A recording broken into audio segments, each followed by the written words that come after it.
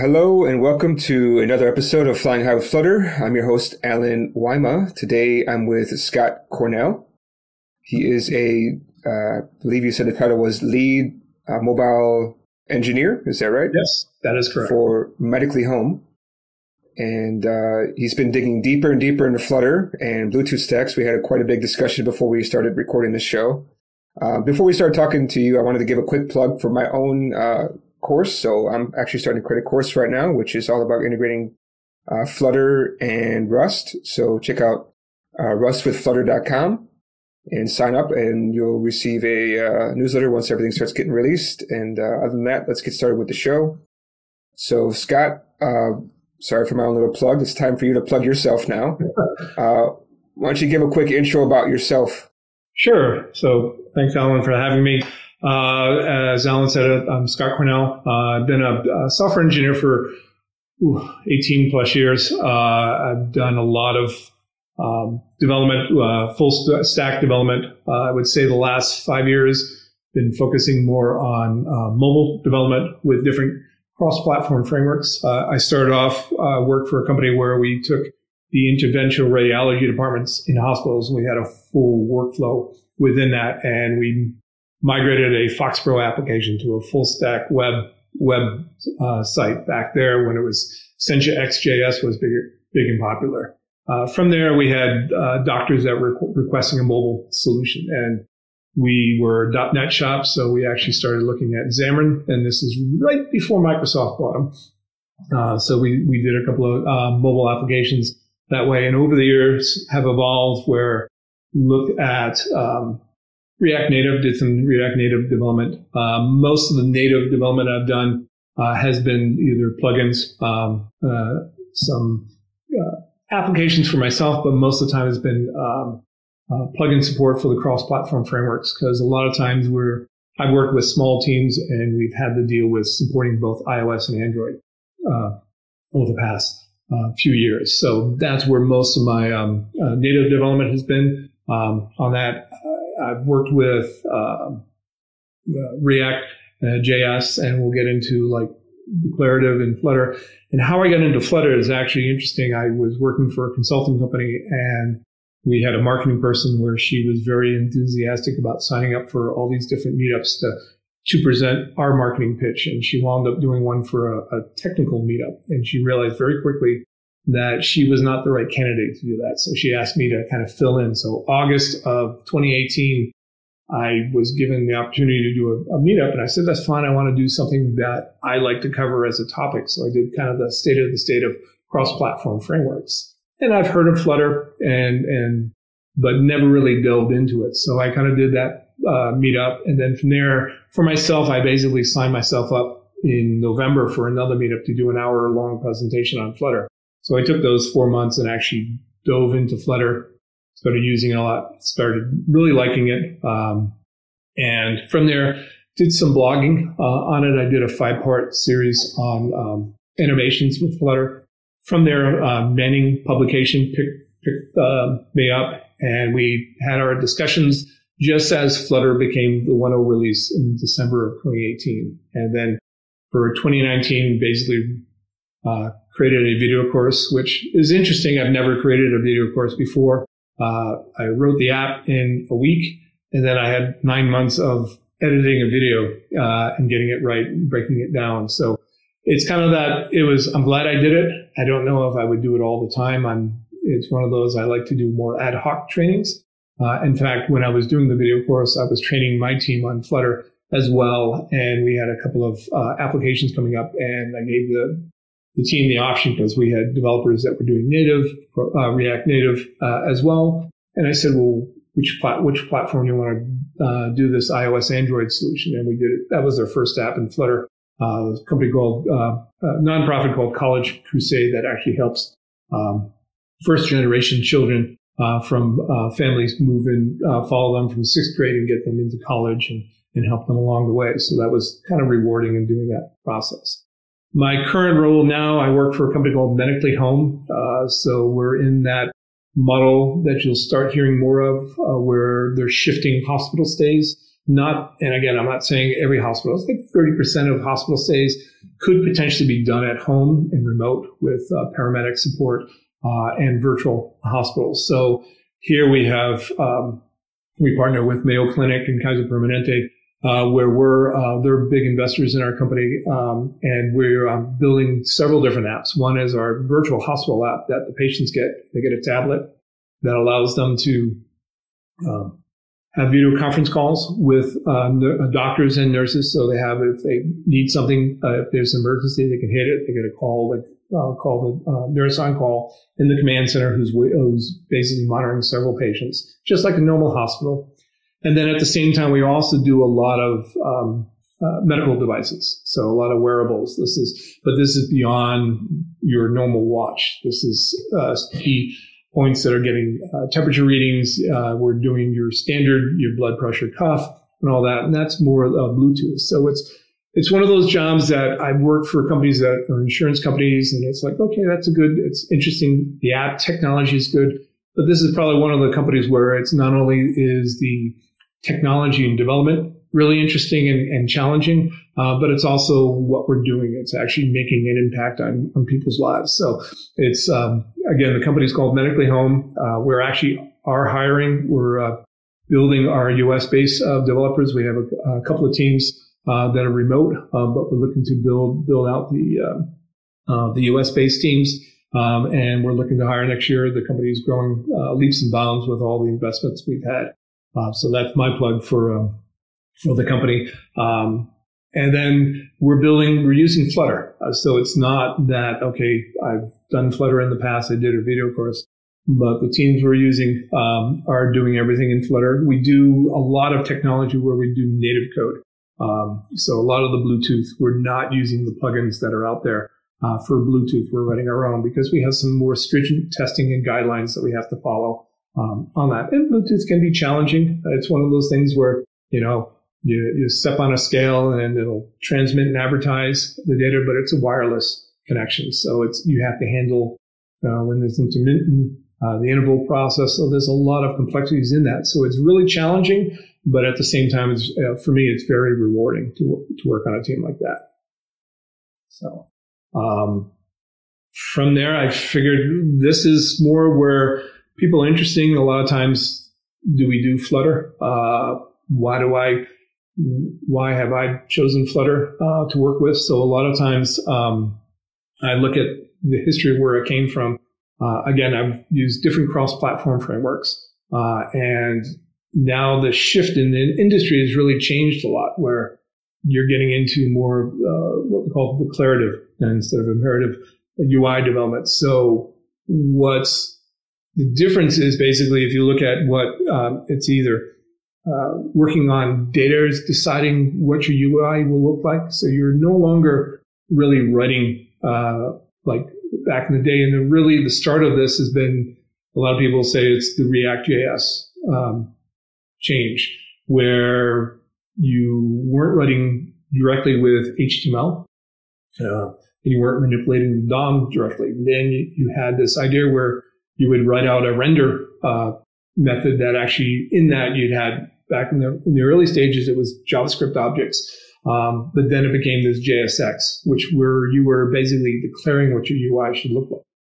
And then what changes that is the data. So your state changes that. So that's where a lot of things evolved in that. And that was React.js for the web. React Native came about, and people were jumping on that. So that was really interesting on that. You still have challenges. Your mindset has to change a little bit on that because it's more of your rendering. You're constantly rendering. So in the React.js was the reconciliation engine that actually determined, okay, are these changes that then we have to cross over the DOM boundary?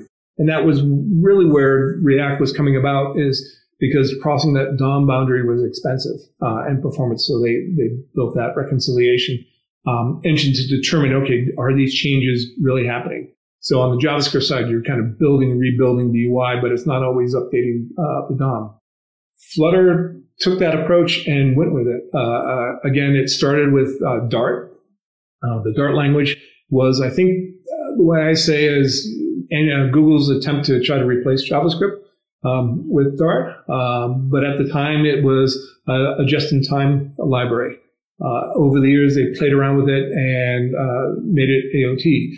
So the thing that people, when you're talking about Flutter, you don't want to get into that sense of you're not converting Dart code into Objective-C or Java or Kotlin. Okay. What you're actually doing is you're still using the Dart virtual machine. It's big, but it's compiled into machine code. So that's where the performance when they get the native. So when you're developing, you want to be able to quickly do a hot reload. So when you're building your UI, as you make your changes, you want your changes to happen a lot. So you have this hot reload. So every time you make a file change, it quickly compiles your files and actually renders that. So that's the benefit of when you're going into these declarative, you're declaring a lot of it. If you look at Swift UI, they're doing the same thing. I haven't delved deeply into the architecture of Swift UI of how the rendering is working, but it's very similar where it's a method that builds based on data change. So that's the piece that, you got to think about when you're doing this is now you're rebuilding these structures. And for Flutter, it's different trees. You have your widget tree where you basically declare everything, a lot of your configurations there. Your element tree, which is more your kind of your middle ground and the rendering of determining, okay, do I need to cross into the UI? And then you have your the rendering tree. And that's where it uses, instead of the UI components of the platform. So if you look at like React Native, or even per se, when you build out and declare in JSX what your UI should look like, well, that UI component that built is actually translated. They utilize like CSS style JavaScript, which basically translates over using Facebook's Yoga layout library that allows it to translate into the native platform. So it's a UI view. So your idea is when you declare my UI component for a button, that button won't look the same based on Android or iOS. It's the platform's component. Flutter is different. They actually stepped away and said, okay, instead of having this bridge that translates over to the platform, they use Skia. So Skia is a 2D rendering framework that Google purchased the company, I think, in 2005. And Chrome, some components in Android, utilize this framework, and it's a rendering. It's basically you can write your own rendering UI with it by using the C and C++ libraries with it. But the idea is that now they've taken all the rendering and mechanisms for building out the UI off the platform. And the only thing they use on the platform is the canvas and the event mechanism. So you think about it, it's basically you're painting on a canvas, and you're not limited to having to translate everything to the different platforms. So that's kind of one of the draws that got me shifting away from React Native into Flutter and building that. The challenge is, like anything else, is that build method. So every time your data changes, your UI is rendering, and that goes through a cycle where the widget tree is designed to be rebuilt constantly, very quickly.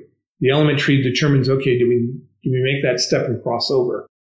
So a lot of times your mindset of how to build out the application is different. Swift UI, again, similar. You also have on the Android side, Jetpack Compose. They're all shifting to this declarative where you just focus your UI based on elements, but based on data. Data makes the change, makes the determination what your UI we're doing. So you're focusing on the data, not the not how to set the text. Your data actually tells the framework, and the framework does it for you. So you're getting a little more abstraction away from the code, even though underneath it's still doing all that. And there will still always be developers that focus on that raw interaction with the components. But the declarative is basically you're just declaring what your UI should look like, and then the framework does the rest. So that's where, like, a lot of these frameworks work on. They provide that. So any questions? I know I've been rambling.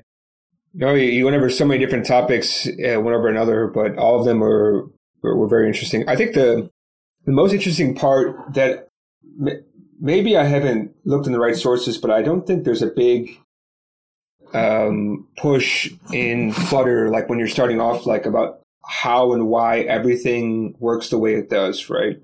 What I'm talking about is basically the two types of trees, the widget tree and then the element tree. The widget tree is very clear, right? Because you're always working with a widget tree. Correct. The element tree, that part is not clear. But if you don't understand how they interact, then it gets confusing. And then you're like, why do I need keys? And why is stuff not working properly when I have similar elements? And this kind of question, right? So, and I think a lot of the problems with the documentation out there is people don't focus on that first. So a lot of times it's when I interview developers to help understand whether or not they really know what the framework's doing, I'll actually delve into, what's a widget, what's an element.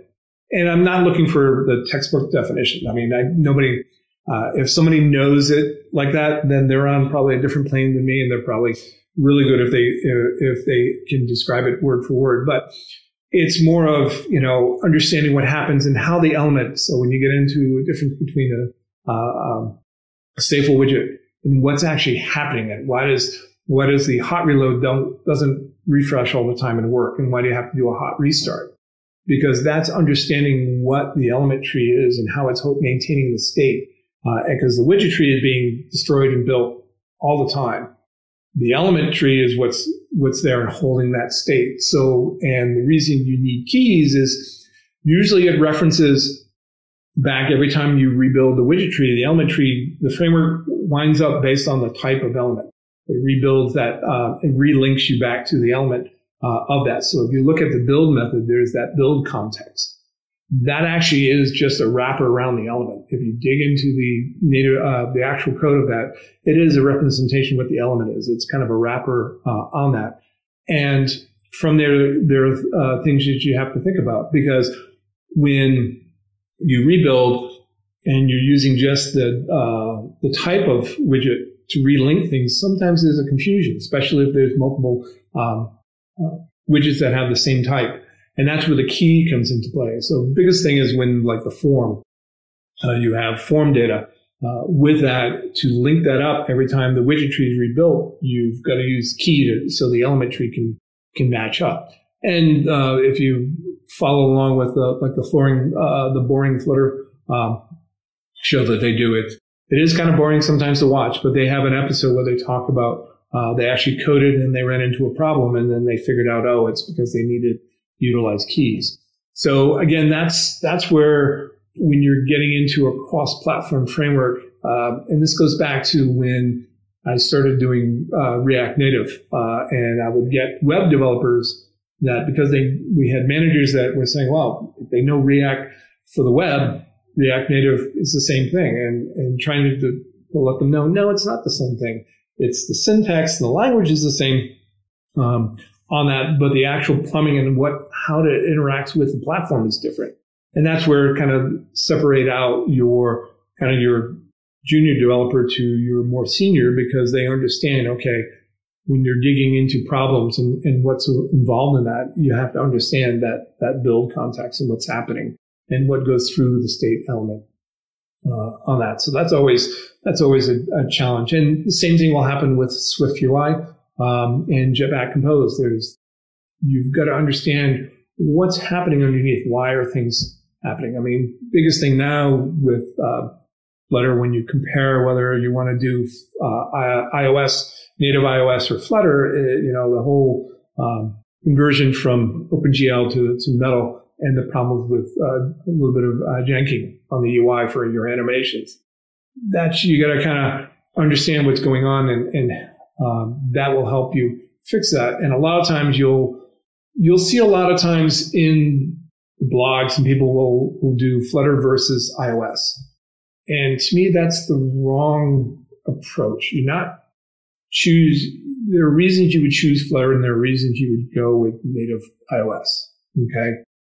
If you're in a large enterprise and you've got the big team, you can dedicate a team for Android and a dedicated team for iOS. That makes sense. Get better, ideal native support in that, and that may be the way to go. If you're in a small team, but you're in the Apple ecosystem where you're looking at,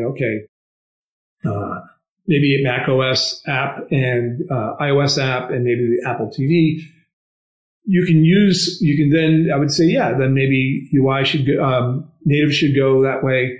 But then you want to think about, is Swift UI ready for prime time? Swift UI is at version 3.0. It's got a lot of features, a lot of nice functionality in there. But I think for simple apps, you could probably get away with. For more complex apps, that's where I think some of the developers are holding off and they're waiting. You hear anything from 2 to 5 years wait, but it all depends. Apple is putting a lot of weight into this, and they're constantly evolving it. So it could be next year, the next release of Swift UI 4.0. It's a good thing. But then you need to decide what are you developing? What are your needs? For us, we've got a good sized team, but we're handling not only applications on a tablet, as you can see back behind me, we're also doing mobile devices. So our providers, our doctors, the paramedics, they have mobile devices. So we're not dictating to them iOS or Android. So we have to support that. At the same time, our applications across the different platforms are using some core functionality. So we have some of our own core libraries that we use that are used across the different applications. So for us, Flutter was kind of the best approach for us. We do make our own native components. We do write native code. So we have developers that do both. I mean, I do Kotlin and Swift in our plugins. So we're not just pure Flutter. I always say if you're doing mobile development, the more senior developers are not just Flutter and Dart. They're also understand iOS development. They've developed at least a couple of apps in iOS. They've developed a couple of Android apps. And so they can deal with working with those components because it helps. Because for us, it's always we build our own plugins, we test them separately, but then we have to integrate them with it, and we utilize Flutter for the UI. We do a lot of functionality where we have SQLite in the background on the devices, and all that we're using some plugins. We are using some third-party plugins, but some of the critical stuff we actually have to do it ourselves due to the fact that the regulations and testing cycles that we have to go through. It's interesting enough, our virtual hospital app, which started off as iOS, we're supporting both Android and iOS for that, but we're shifting a little bit away from iOS due to the fact that Apple has a little more restriction for us. So if we still have to go through the approval process, we applied several times for enterprise license, and Apple, for a consumer, Apple has a good ecosystem to protect it. For developers, sometimes it's challenging for us. So we're actually shifting more towards an Android solution for our virtual hospital app, so we can actually have more control over the device for on that. Things like MDM, where you can use simple MDM to manage it, but we're going a little bit further because for us, if we have a critical bug, we can't wait for Apple to approve it. We actually have to get it out there quickly. So that's one of the things. But our other providers for the medics, for the doctors, for the nurses, that we're doing cross-platform, and we have to support it. So Flutter made the right decision for us, and not going pure native for the different UI. So even though our tablets may shift to be pure Android devices, we'll still utilize Flutter because we're sharing a lot of components across the different ecosystems of the apps that we support.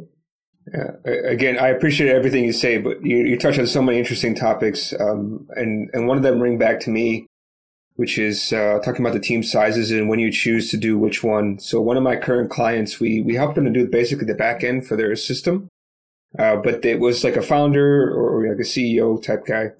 And then they had two other guys working with them. One was specializing in iOS, one specialized in Android. And although it's like basically a team of three, I would say, they decided to go native for each one because each one of those guys knew the native platform already. But then over time, watching them develop, I think SwiftUI just came out. And so he was really interested in that, the iOS guy. And he just basically got onto that train. it took him a long time to kind of get up to speed with it, which happens, right, when you're switching kind of technologies and things like that, or switching methodologies. But the other thing too is the CEO reached out to me to talk about stuff, and he basically just said, "Hey, listen, the biggest issue we have right now is iOS. It's just a pain. There's always a bug going on, and especially with SwiftUI, it's just like tons of issues they're running into, even with different versions of Xcode. And like, it's funny, like I keep telling these guys from the very beginning, hey, why don't you check out Flutter, right? And I'm thinking to myself, like, my history with Flutter, it's nice because if there's a bug in the UI, you can just maybe upgrade the Flutter and then just output another one, right? Because they kind of control their own ecosystem of the rendering, and that pretty much solves most of the problems.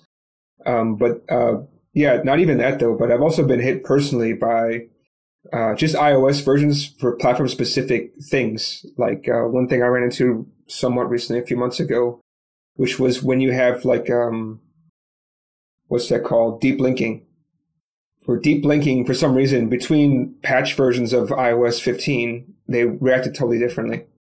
Yeah, I mean that's where I always say yes. You can utilize Flutter, but you're going to run into platform-specific challenges as well with plugin, and understanding the different platforms is key for development. I mean, it's tough when you get a company that's starting up, and then you have a developer who knows iOS. But I think choosing to go to SwiftUI when it's in the early stages, that's a risk, and that's part of everything in development. There's risk, and you really have to manage that risk. So if you're putting all your weight into a brand new technology, even though it's Apple's technology, it's still new, and it may not. You have to go through a learning curve, and you're going to run into challenges. And a lot of times people haven't written out there. Like a lot of times you surf the web for answers, see if anybody else is having those problems.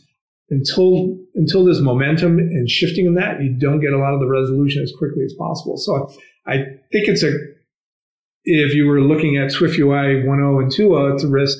3.0, there's a lot more support out there. But again, what I'm hearing, it's more of simple apps, But again, it's one of those things where what do you choose, and what if you're doing iOS and Android, which most mobile developers are, I would, unless you have the money and the resources, because you think about it, if it's two developers, that's one person 100% working on Android, and then you're reproducing the same thing with another developer on iOS.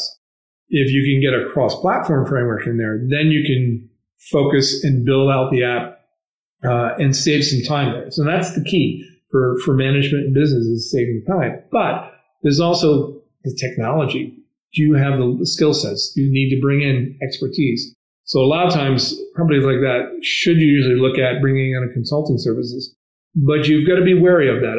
I've worked with companies where I walked in and the company recommended, they sold the idea back in the day, they were sold the idea of all your developers are React.js developers. React Native is the way to go because it's an easy transition. And that was the selling point. And then this consulting company worked 3 years at this company. And then when I came on board, I'm looking at the code and I'm like, oh, okay, yeah. The consulting company actually used this company as a testing ground in building their skill sets up in React Native. So a lot of times companies, when they're doing it, you've got to really look at the portfolio of that company that they're coming in, and do they have the skill sets to do that. So I would say if you were in that situation when you had one developer iOS and one developer Android, it's coming in and kind of pitching the idea of Flutter, and it's hard. I mean, change is hard for anybody. I mean, nobody wants, I got to relearn something new. And that's always a tough sell in that, but you got to talk to the technology. You got to talk about how it happens. You got to give them that experience in slow steps and get them to agree that, yes, this would be the right solution, because that would save them time. But again, if you're a large company and you have a team of 10 Android developers, team of 10 iOS developers, and you have the resources to have the UX engineers design both for Android and iOS, because the UI and the ecosystem is slightly different there. So your design would be different if you're doing that. Then yeah, I would say go native. But a lot of times companies don't have that resources. So it's more of looking at cross-platform. And again, when you talk about cross-platform, it's, you hear like Flutter does web. Well, do I recommend building a complete website in Flutter? No, I think it's more of if you're building a mobile app and doing Flutter for your mobile app, but you need a quick and simple website, okay, I would recommend maybe building it in Flutter because your skill set and your mindset is there. I've got a company that I advise for called Diju that they're building a social app that's coming out the end of this year. And we have remote developers and they're utilizing Flutter. And then we needed a simple website up. We chose to go Flutter for the website. It's very simple, not that complicated. But again, those are the determining factors of what platform, what technology you use, and how do you approach the challenge. I mean, that's what it is look at the challenge first and then make your decision. And if you have the time and energy to bring up skill sets and a cross-platform solution is the way to go, then make that effort in that. Or bring in a company that has experience. Now there's a lot more people doing development. When I started, I was just blogging for myself to get experience and understanding of Flutter, and many picked it up because there weren't a lot of people doing that back then. Now it's exploded. Everywhere else. You look at the job postings for Flutter engineers. They're all over the map across the country and across the world. But again, don't go with don't come in with Flutter's everything. Come in with your tool bag of, okay, let's look at the problem first and then make a decision what to go with. I think that's how I would approach it. Definitely. But going back to that, I think the issue is, at least with that team, when you say this is cross-platform, immediately that leaves a very sour taste in everybody's mouth, because I think a lot of people remember like Ionic and this kind of experience, and it's like, what are you giving up? It's basically what you're going to run into. What are you giving up, right? Even with React Native, right? It's funny because whenever somebody mentions React Native, one of the key words they always talk about is performance. Yes. But at the same time, performance you could squeeze out, because look at Discord. The Discord app is written in React Native, but they managed to squeeze out quite a bit of performance. These guys are really into performance because that's all they blog about on their technology blog. So, there's ways to squeeze out performance, but... Well, it's understandable. Like, every solution has its drawbacks. It's like you bring in 10 architects into a room, you're going to get 10 different designs. A lot of times it's when somebody comes up with a design, I said, okay, give me 3 problems with your design. And then you manage that risk of of that design, because not everything's perfect. Is Flutter perfect? No. It maybe provides some functionality that you can use for a particular solution, but it's not the catch-all. It's not like, oh, we're going to build everything in Flutter. You've got Flutter desktop now. I can see you have Flutter for the web, where I'm like, yeah, I would still use this. So many better tools out there for web development. But the thing that's interesting is Flutter desktop does provide me this idea. Oh, maybe this is useful if you wanted to do multiple desktop supports. But if your whole company and the product needs desktop support for Mac only, I would stick with native and Swift UI, because you can build out iOS with Swift UI, but also the desktop. That makes it a good fit, and I would look at things of that nature of how to determine. But yeah, Flutter's not perfect. We run into challenges with it. We're writing native code to fill in some of those holes that we have. Not everything is written in Dart. Not everything is a Flutter widget. So you have to balance those challenges. But again, it's having the experience and understanding what the framework can and cannot do for you.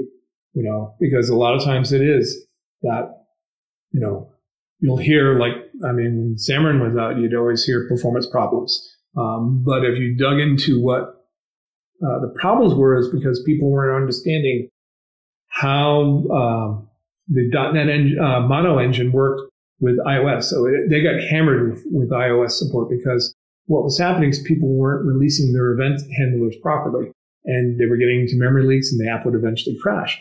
But that's because they didn't understand what was happening underneath. So a lot of times I've seen companies where they just blindly start developing, and then they get their first release out. They've been testing. They've got 20 users testing it. Looks great. They ship it, goes out there in the market, and then they got a ton of crashes, and their ratings go down the toilet because some things that one, they didn't test all the solutions properly, but then they run into problems where a lot of times they didn't understand the framework from the beginning. And that's where you need kind of a lead that kind of has that experience and can make that determination. And that was the thing with Flutter when it first came out. We had a small app for that College Crusade app that we were building, and it was simple enough. There wasn't a lot of complexity in it, so it made sense to use it there, and the developers wanted to go with it. But for a larger application, we did another app where we were doing for a housing complex for doing on-site auditing of rental properties. We didn't go with Flutter for that because we needed a lot more native functionality and UI development with that. And so we had been using React Native on that, so that we went with that for a solution. So again, it all depends on what you're running into, and thinking about it. But also don't think about it like, I love Flutter and this is nothing else I'm going to look at. You kind of got to balance that out. I don't know. It's hard for me to get into React Native because every time I remember the past and I get NPM is not a friend of mine. Yeah. And whenever I upgrade, I upgraded some piece, like everything busted and I was just like, this is horrible. I tried to give it, some time and some patience, but once I looked at Flutter, because kind of talking back about the guy saying okay, it's cross-platform, what are you giving up?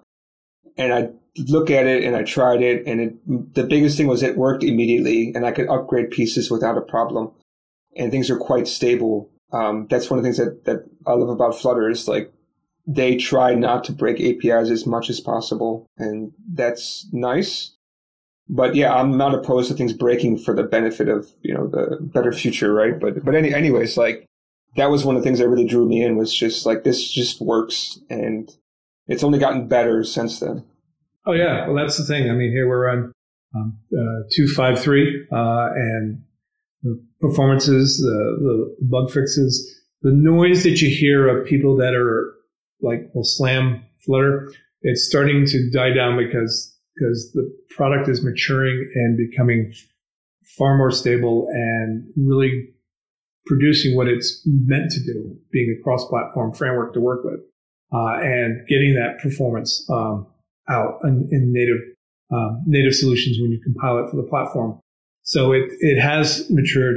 I hate, and I apologize for any JavaScript developers that are out there. I hate JavaScript. I was never a fan of it. I didn't think it was a great language to use. I had to use it because I was a full stack developer doing web development. But I like utilizing Dart. And again, you'll have people that say Dart's not a great language. It's missing pieces. But you got to think about how it evolved and how what its purpose is, and understand the differences. But again, with Flutter, the biggest thing I love about this compared to React Native is the channel, building out the plugin, building plugins in React Native. I always found it challenging and difficult to debug, and test. With the Flutter with method channels and event channels, I found it very easy to work with and seamless. Great performance in that area, and of course, we're building a lot of native code for that. And we haven't seen a lot of problems with that at all. So kudos to the team for really thinking down and designing that approach, because that itself allows you to extend Flutter for things that may not be there. For us, it's more of because we have specific wearable devices that we have to interact with the vendors SDK, and that SDK is not public and then we build out. They don't support. A lot of them don't support Flutter, but they support the native platforms, and it makes it easy for us to just build out a plugin and interact with it. So, but yeah, I mean, compared to for myself, I'm a big Flutter proponent. I love it. I will always look at it as part of my tool bag going in and looking at a problem. But at the same time, I'm willing to talk to other people and kind of go through and understand what the concerns are and challenges. But I think right now, as Flutter has grown, and a lot of the naysayers, they're slowly getting drowned out by tons of companies doing it. So if you've got an easy to use language, Dart is very easy. If you've worked with other languages, Dart's very easy to pick up and start working with. If you've got some, like for me, I came more from C# background. Dart was very easy to work with and pick up. I've had, again, JavaScript developers that have shifted over to Flutter, and they've actually fallen in love with it as well, because it is the tool set. One of the other things is the tool set. You come in, so some of our developers use Android Studio, others use VS Code. The tool set that's really built in, the challenge you had with React Native was, you had to piecemeal a lot of these tools together with NPM packages, and you always had conflicts and all that. With here, most of the tool sets come from Google, and you're able to utilize that, and they're pretty solid and consistent, which is really nice. I did want to talk a little bit more. Like we spent a lot of time on React Native, Swift UI, but we didn't talk a lot about Jetpack Compose. I know I have a book about it, but I haven't actually cracked it open to take a look at how the whole thing works. Is it also, you said it's also similar to Swift UI and kind of Flutter, where you kind of have this declarative UI and just kind of hot reloads? Yeah, so it's in shifting where most of what you had with Android development, you had you can define your UI in like an XML syntax, and you're interacting with that directly. Jetpack Compose is you're declaring what your UI should look like, and you're creating components, you're composing components based on, like with Flutter, you're basically, you take a text box, you wrap it with a container, you give it a border. Same thing happens, just similar to Swift UI and Jetpack Compose. You're doing the same. I played around with it. I haven't done a lot of development with it. And again, most of our all our UI is pretty much Flutter. Most of our native code is just mostly in platforms, and plugins. We're not doing a lot of platform views for our component, but the building out the UI is the same thing. Is you're working on based on your state is changing, your data is re-rendering your UI. So the mindset is the same. And that's the nice thing about it is Swift UI, Jetpack Compose, Flutter, your developer mindset of, okay, my UI is going to change based on what my data is. I don't have to worry about how to change the UI. I just need to write the logic to say, this is what when the data is like this, I want to render something different. And Jetpack Compose is very, very similar. And if you've done anything with Flutter, looking at Jetpack Compose, it's just functions. You build out functions for your components, but it looked pretty straightforward, and a couple of UIs I built out. But then again, version 1.0 I think came out in last August. So just like Swift UI, there's missing pieces probably that need to be developed over the time, and people have to come up with best approaches for designing your code around that, how to manage state, how to do your transitions, navigating, all that has to be kind of worked out. So it's still in the early stages, but again, a lot of people are gravitating to it because for Android development, and again, for us, we have our tablets, which are mostly Android, but we're still using Flutter for the UI. Okay. That's good to know. Yeah, so the cross-platform aspect, right? We talked quite a bit about that. Can you talk more about like the different layers involved, right? Because for the most part, a lot of simple apps and a lot of developers, they stake into Flutter-only land, right? But there's a lot of different layers within the, how things can be kind of cross-platform where you have to start digging into native code, right? Right. Well, so if you look at like just the rendering engine, so if you go to the Flutter website, look at the architecture, and they'll talk about the layers of Flutter, where majority of everything is written in Dart at the higher level. So everything for the UI and all that, the widgets and defining everything. And then it gets into the embedder where it then goes into that, okay, I'm on a platform. Well, if you're on iOS and Android, you're using Skia. If you're on web, that actually, it's in a whole different level because it actually compiles it into JavaScript and components in there. I haven't done a lot of digging that far into the website. So again, I wouldn't recommend building a whole website in Flutter at this point, but if you have small, simple websites to test out the waters, it's nice on that. But the whole mechanism of how to get into, like, if you're doing native doing iOS and Android development, writing plugins, is that where you're kind of talking about and get more exposure? Yeah, I wanted to just talk just in general about, how is it that Flutter can be kind of more, it can be native, can dig into the platform, but also still be kind of cross-platform, right? It's kind of really vague questions. So if there's anything you want to talk more about, because this is something that you brought up yourself about how is Flutter cross-platform, get into the architecture, right? This is one of the points that you brought up. For me, I'm just kind of thinking all over the place because we had a recent guest who actually managed to help port the engine to embedded devices. And he talked a lot about, like, actually, it's amazing. Like, there's like, I forgot how many, it's like 5 to 8 like callbacks. Once you implement those callbacks, everything just works. Like, because he's working on embedded stuff. So there's like a touch UI.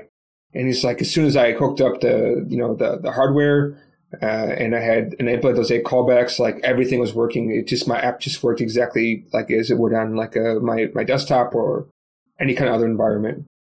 Yeah, so for going to a different platform, what it is, especially for embedded or going from iOS to a desktop, the Skia framework, so that library is a C++ based, I think it's more C rendering library that actually is responsible. And then that library supports multiple platforms. So if you go to the Skia.org website, they'll talk about the different platforms in which that framework works. So what's happening is the Flutter, the embedded, the Dart language communicates with the Skia for that particular platform. And again, once you're on that platform and you're running the code, everything else is very similar on that. To actually get into that level of that, when you look at the diagrams on the Flutter website, you get to that C and C++ level that's usually colored in yellow. I haven't gotten to that level and done that. But what's in that layer is the bridging mechanism for plugins. So when I need to communicate to a native code on iOS, you have a structured plugin structure where the API is standard in code, and this mechanism is a callback. From there, you're running your native code to interact with it at that level. You don't have to worry about, okay, how is the callback working and all that. What you can do is just focus on that native piece of the code. But I would imagine for the different embedders, because I think correct me if I'm wrong, was it Honda that was looking at in the last... Toyota, I think. Toyota? Okay. So they were talking about building the embedded mechanism. So they're just taking one layer. The rest of Flutter is still the same. So for us as Flutter developers, that piece is the same. What's happening is underneath is interacting with the hardware of that particular platform. Now, the biggest change is a web-based Flutter app because it's being transcompiled into JavaScript. So that kind of makes it a little more challenging on that. But for other devices, desktop, the Linux desktop, that's where I see a lot of promise to be able to build desktop apps if you need to have a companion app to your mobile application. Flutter makes a good chase there, and you can still have interaction with native code if you need to. Yeah, I was just thinking more about the last guest, right? It's quite interesting. Like he basically looked at Flutter Pi for the Raspberry Pi because I asked him because basically what they do is they use. Did you look at embedded development? Have you ever heard about something called Nerves Project? No, I haven't. Okay, so Nerves Project is basically you use like Buildroot to kind of assemble all the OS, and but actually most is kind of extracted from you. So you actually use this thing called Nerves, which is built upon Elixir. So basically, your process one is just an Elixir process. And then all the stuff underneath it is basically being supervised or started up underneath it. So if like those pieces ever fail, it'll just restart it for you. And he, what he did, like I said, is he used the Flutter Pi thing, because the problem is, I asked him, I said, why don't you take a look at like the Linux one? He said basically that one doesn't work out too well because this is embedded devices. Resources are quite small. And I think he said that the Linux one is using a lot of like GTK, which is a little bit resource heavy, or whatever framework it is, in case I got that one wrong. So he kind of looked at the Flutter Pi one and changed that one up. But actually it's quite interesting the way he talks about it is that like, Flutter worked great, especially for nerves, because basically you had this process one, which was Elixir process, and that started up the embedder. And even though if his embedder ever failed, it would just restart that Flutter process thing, because that's the way like supervision tree works in like Erlang and Elixir. And also he was talking about like platform channels, because I asked him like, how would platform channels work in this case? He said, you can basically just use Elixir as basically the platform channel. And that one, like Flutter would talk to Elixir, and Elixir, if it had to, would actually dig down into the operating system after that. But Elixir would basically be the platform channel. And I thought that was even more interesting, that you can do like whatever you want. And it makes a lot of sense too, because like that's all basically binary data being parsed. And that's actually what the power of like Erlang and stuff is like the parsing of binary data going over the wire is really what it's made for, right? Because it's for telephone switches. So I thought that was super interesting. But yeah, I mean, that maybe because you could take a look at that for your embedded work. You said you were looking at that recently. Yeah, I was actually going a slightly different route, looking at starting with FreeRTOS. So an RTOS operating system. Just playing around, because most of the embedded devices that I've seen, I mean, they have their own stuff, but I wanted to just get a better sense of what's involved in building an embedded device on that. And wanted to kind of get back into a little bit of C coding and experience that. I'm not looking to become an embedded developer. Long term is just more just getting an understanding and concepts of what it takes to actually build out a solution for that. So, but it's interesting how Flutter is being used for that and how they're using that. So it's definitely growing. Like I said, it seems like companies are coming on board, and it'd be interesting. I know you even have the multi-platform Jetpack Compose that are covering different platforms. So it's interesting to see what happens internally within Google on the different things they always have. The idea that some different teams work on different projects, but Flutter is, and that was one of the early things with Flutter is where people weren't going with Flutter because they were always saying, well, Google has a tendency, they'll start something that's really cool and then they drop it and they dump it. And in the early stages, a lot of people were hesitant, not because Flutter is just a new technology, but because Google had this tendency sometimes they'll try something out, and if it doesn't work well, they'll drop it. And so people were shy away, but it seems like this last year it's just exploded with people saying, okay, this is good. It's passed the muster, and people start using it more and more. One thing that's even more interesting is that at least the Dart language, right? I don't think it's going anywhere because Dart is just powering so much stuff behind the scenes at Google. The only thing I could see happening with Dart is that maybe Google stops kind of pushing things outside because they started closing off some recent project. I think it was something with Angular Dart or something, where they basically said like the people who are using it is not very many, only we are using it. So expect like less kind of output from us to the community, but just know that we're actually still using it. Just that, because you guys are not using it, we're going to kind of focus on our own efforts. That's what I understood from the announcement. Maybe I got that wrong. But the other thing too is like a lot of teams within Google themselves are rewriting their apps in Flutter, which is even more sad. Like if you're rewriting the app in Flutter, then I think that's a sign, right? If you're going from native to this, then there's a sign over there. And then the other thing too that is kind of on the opposite side, which is like, well, why is Google investing in Flutter, but then they also have Android and Android native development, and what's, like that gets confusing for, I think, people. But then you have to also take a look at Fuchsia, right? So they said, okay, if you want to build apps in Fuchsia, Flutter is the thing. Right. I mean, it's there, it's coming, but again, it's open source. I mean, contributors for fixing the bugs in Flutter are not just Google developers or other contributors to it. So it's one of those where the momentum's there, and then the community is there. And that would, like, say worst case, Google said it stepped away from it, which is not going to happen. But if they did, the community is still quite large and big and will grow and continue to grow. And I think making your switch to utilize Flutter, you're not going to, you don't have as much the risk on that, I think.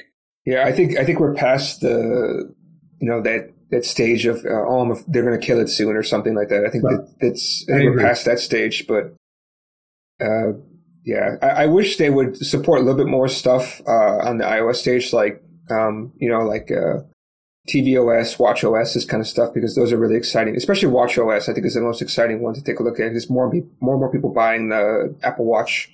Yeah, I mean, you can build extensions in Flutter, so you can build native extensions to interact with the watch and a lot of the other functionalities within native iOS. So the nice thing about it is you have the ability to extend your Flutter project to interact with some of those natives. So if you are building an iOS app that you want to get out there, but you also need some watch support or some of the more advanced things, you can extend that. So again, Flutter, you can either build a Flutter app and embed native code, or you can go with a native app and embed Flutter into it. So you have that ability within but it all depends on what you need. But again, you can extend functionality by using native code when need to. I mean, it'd be interesting if they do down the road will support that. I know, I think React Native, they were coming out with a tvOS support at some point, but I haven't followed it since I've kind of dropped off following what React Native's been doing, because I've been focusing more on Flutter for the last couple of years. Yeah, for me, I'm hoping to build like watchOS apps directly, because they have their own system. Same for tvOS, but tvOS, I mean, if you look at the amount of TVs, Apple TVs versus watchOS, this is my own feeling. I don't have any data. I feel there's a lot more watches than there is TV stuff, because people are just more mobile in general. And I think that's my feeling, but maybe you have different idea. I'm always look at the data. So I work for a company, an insurance company, and we were being hammered to make sure our Android support was at the same level in par. And then we looked at our customer base, and 80% of our customers were iOS. And 80% of our customers, when the new version of iOS came out, we had customers that were using a lot of customers using the beta program of iOS and jumping on that bandwagon. For Apple TV, I mean, it depends on, it's one of those things of if you're building an app that's cross-platform, are you focusing strictly on an Apple TV app? At that point, it would make sense to just go native. I don't know if they'll ever support it with Flutter. There's possibilities there, but again, for me, I have Apple TV. We got an Airbnb, and we also use Apple TV there, but that's more for entertainment. I don't download apps to it. I don't utilize it. I just use it for streaming video. So it all depends. I don't see a real need for a business app that's Apple TV. Maybe like a presentation, like you come into a company and they have Apple TV that has all the screens being controlled and displaying information about the company, and having that evolve a little bit more. Maybe you need a custom app to do that, but I'm not sure. It's like Apple Watch. Again, Swift UI is supporting there. The watches, the UI, you're kind of restricted on what you can do compared to iOS. So Swift UI would make a great option for that and a companion to do that. So, and again, it's the level of complexity is not there. So building out functionality and providing a companion watch product to your mobile app shouldn't be easy. Shouldn't be that difficult to do. And I think expanding Flutter to support that would easily work. Have I done that? I mean, I haven't done it personally, but I think there's easily looking at how to build it out. I think it'd be pretty easy to put forth and do it. Yeah, we had one guest on here who also ported the engine, but he said he ported the engine to tvOS, and their product is all about streaming video. So that would make sense because obviously if you're going to watch Apple TV, you probably want to stream video, right? You got your Netflix app on there, YouTube, etc.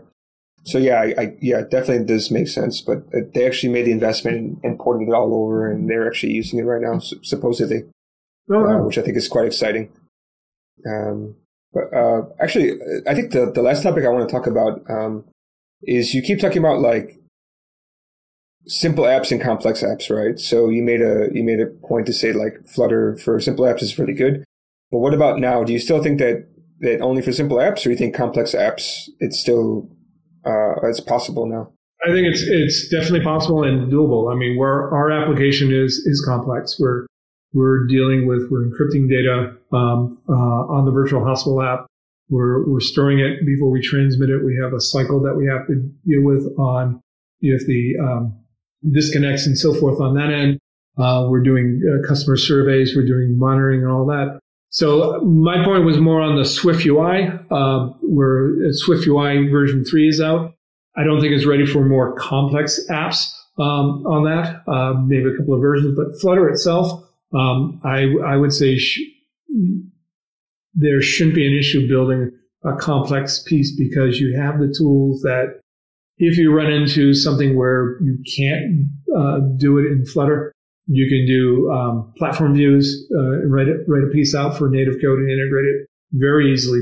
Platform views are pretty straightforward with Flutter. And then the plugins and the method channels and event channels are very easy to use and extend it. So again, when you're building out an app, the ecosystem of the plugins are there, and you can probably find a lot of the plugins that are out there that will work. We use a few ourselves.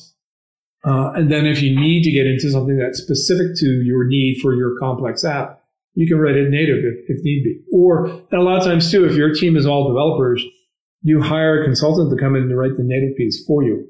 And they shouldn't have a challenge. They shouldn't be able to have a challenging time to integrate it. It's very easy to integrate native code with it. So if your team is doing Flutter development and you don't have a lot of native experience, and when I say native experience, writing a lot of complex native code. If you're doing Flutter development, you're familiar with the different platforms. You're familiar with Gradle. You're familiar with the build process on each platform. So you have some exposure there. And you should be able to understand how to get plugins working, how the channel works. But if you want to build complex apps that need to take advantage of platform-specific things or new features that come out that nobody's built a plugin for it, you can always hire somebody who's native for that platform to build it out, and you can integrate it very easily within Flutter. So I think Flutter is definitely ready for complex apps.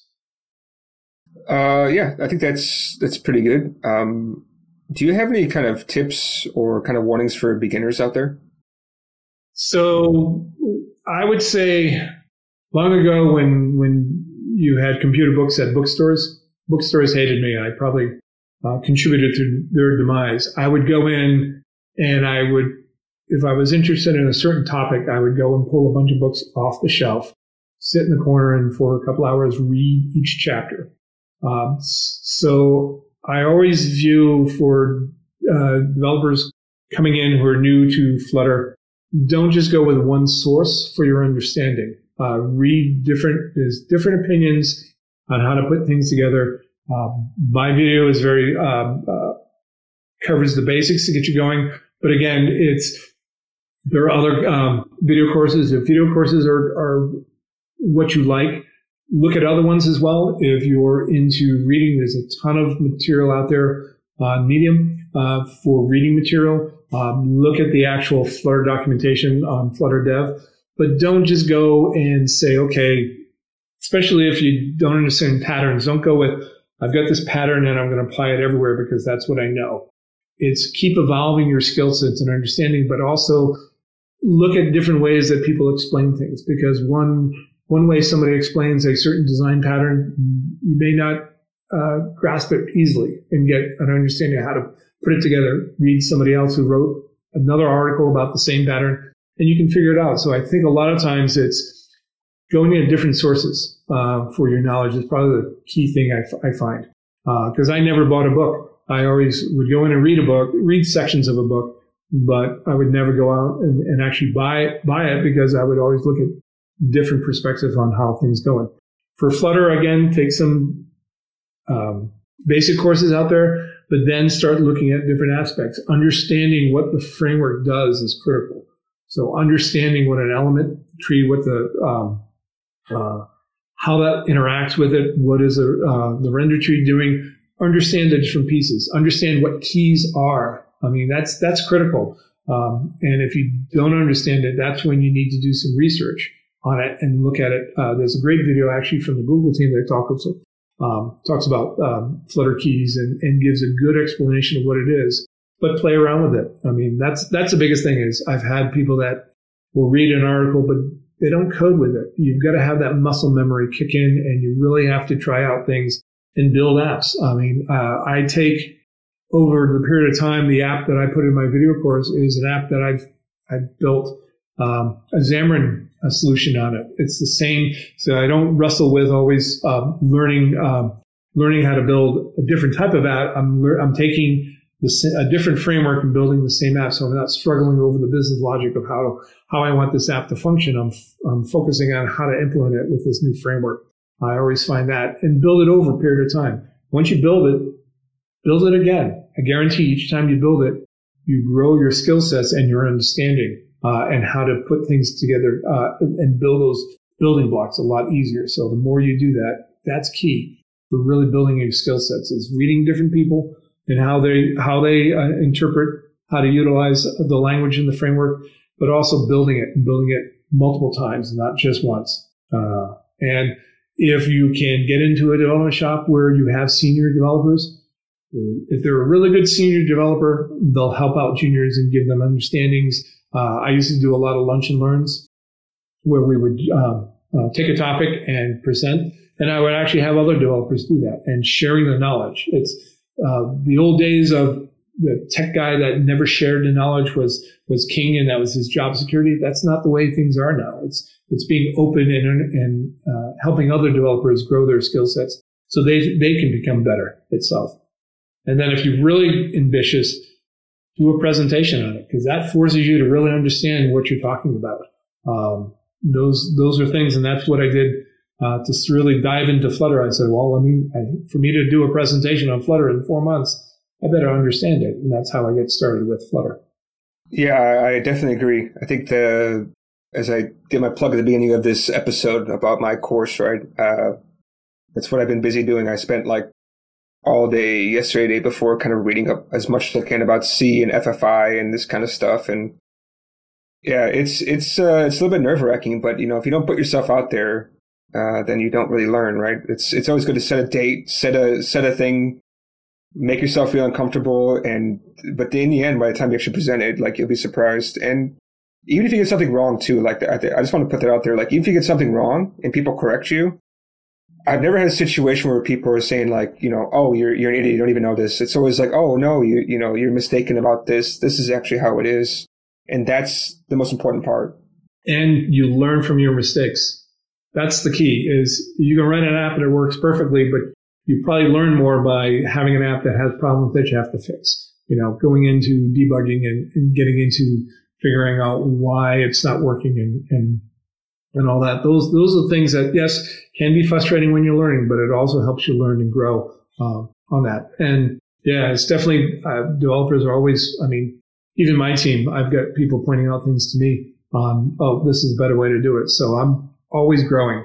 The key to thing is to be in software development. You've got to like to learn. You've got to like to read different articles. You like to keep expanding your skill sets and understandings because it was great. I went to a conference long ago with Billy Hollis, who is a great UX engineer. And he would always, this is when the engineering where instead of an engineering design, we always designed apps to be like a airplane cockpit console where it threw everything on it, where he was getting into that, no, less is more kind of concept. And he always said that he had a great presentation. He says, developers need to evolve. And he would say, if you don't evolve, then you click the button and the next slide would be a picture of dinosaurs. He says, you die out. You have to be one, you have to like to learn, you have to like to experience, and grow your skill sets, because that's the way you're successful in being a software engineer. Yeah, it's interesting to say that. I totally agree with this. We're kind of off a small tangent, but I think this is a pretty interesting point you're making. I have seen quite a bit of people on like LinkedIn or even Facebook, or even Twitter, just probably saying, listen, I'm a developer, but my development time stops at 5 p.m. Does that mean I'm a bad developer? No. And yeah, your face you made right now is similar to me. It's like, well, if you say so, but after 5 p.m., if you're not putting in time, I mean, like you can improve, yeah, but you're not going to be, you're at the top of your game, right? That's my opinion. Like you have to put time into it. But if you don't really, if that's not your style, then that's okay. But just know that, you're going to be, kind of level for a while. And yeah. Yeah. I mean, I always bring back, we're kind of getting off topic, but a friend of mine who I knew and I had her friend's husband just got laid off and he was looking for a job. And I said, well, have him send his resume over to me. And I kind of looked at it and was like, ooh, he's going to have to go back to really from the basics and learn, because he basically had a job that he did these basic things and never grew. You have to grow your mind. You have to grow your experience. Technology is always changing. It's like every 2 years, things have evolved to the point that whatever you knew 2 years ago, be around and the concepts are there, but how to implement it has changed over those years, and you really have to keep at it. Yeah, I totally agree. That's what I'm looking forward to when I also look at hiring people is like, hey, like, what are you doing with your time? And I look for that mindset, like if they're hungry to learn stuff, because that's the biggest thing. And also trying to find people like that. I also reach out to recruiters and they say, what tech are you using? Is it Java? Is it this? I said, the tech doesn't matter. Right. Is the guy willing to learn? That's always one of the top three for sure. Maybe the top one always is like, is this guy willing to learn? Does he really want to get into this stuff? Because we do things that people just don't do out here. Flutter is growing out here. So I'm in Hong Kong. It's just slowly growing. But everybody over here is doing Java and C and JavaScript. And if you don't do these three technologies, then people are afraid to come work for you. But yeah, I mean... I've got actually an interview tomorrow. I'm interviewing an iOS developer who's interested in joining us. And I'm like, yeah, he doesn't know Flutter, but the interview process will be, is he willing to learn? Is he willing to put the time in? And how does he approach different things? I mean, it'll be interesting to see. But again, you have to have that mindset of always evolving and learning. It's critical. I think I just have one last question for you, so we don't need to get back on topic, which is always No, don't worry about it. Like, I think these kind of topics are definitely people are interested in. But the last one is always kind of the one that is a difficult question for people to answer, which is, what is your state management approach? So we're pretty much using Provider and a block pattern for our piece with the logic. We have several different layers with our services and structure, but for managing, most of what we're doing is we're not long-term storing data like our vitals, because potentially we could be have a blimp in the Wi-Fi connection.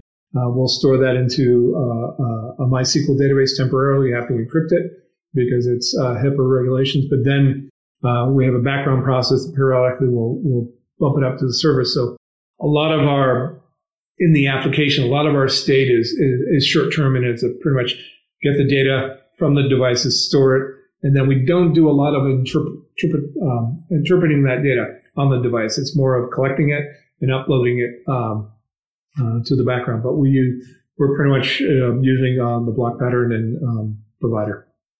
Okay, you didn't squirm as much as most people do, because usually that's a loaded question where people get all upset. But I know it's interesting to hear what people are using. I think most people are using RiverPod, and then maybe second one would be Block, and then after that Provider, I think, for people who we interview on the show at least. So it's good to hear kind of where you are. Yeah, we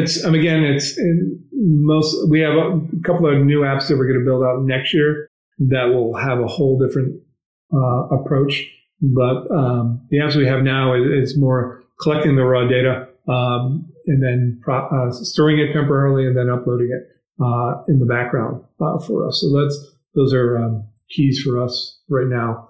But again, our iOS and Android apps for the provider, and when I say provider, we're talking like a doctor, paramedic, things of that nature, where they have to come in and look at the patient information, and they have to look at it securely because we have regulations that for HIPAA and all that we have to work with as well. So it's always interesting, but it's challenging because we have to give it a little more detail. We're not building just a simple app that's going to the store that, we have to make a good pass at security. We actually have to really focus on security and devices and communication as well. Okay. I think that's it for, we went a little bit over time. I hope that's not disturbing your day. My end of my day out here in New England. Nice to end time on this kind of stuff. Okay, so is there anything else that you wanted to mention, or maybe you want to just one more plug for Medically Home about hiring or anything else? So again, if you're interested in doing Flutter development, mobile development, Medically Home, if you go to medicallyhome.com, if you go to the website, you'll see kind of a video of what we do and what we're trying to do. But also, if you reach out to me, it's scornell@medicallyhome.com. If you're interested, we'll get you into the hiring process. And like I said, we're hiring multiple people to build our team out here in the U.S. And so that's growing. I do have the Flutter in Motion video course. Just a caveat, I built it in 20 version. I think as I went through version 1.0 to I think 1.5 when it got released. So 2.5 is out there. I just don't have the time to really go back and work on it. Eventually, I'm sure Manning will bring somebody up there. But there is information in there that I still have people that will post saying it's still working. Just ask a couple of questions. I'll give them workarounds on the course. But again, I wouldn't recommend just taking one video course. Always look at different courses out there. So it's not just mine. There are other people that also do video courses that give you a different perspective on the framework. And I recommend always going and looking at different sources. Okay. And with that, I thank you for making the time.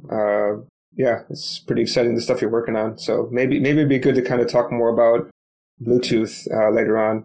I don't know. Depends on if you have enough to think to maybe fill an episode. It's always an interesting topic. Yeah, I think that would probably be more like a coding exercise is easier. You can talk theory for like 20 minutes, and then you can actually write out some code. So that would be an interesting one. I actually thought about a video course for that, but I just don't have the time. Yeah, I know what you mean. All right, thank you for coming on, and hopefully we can have you back or anything like that in the future. Great, thank you, Alan. I appreciate it.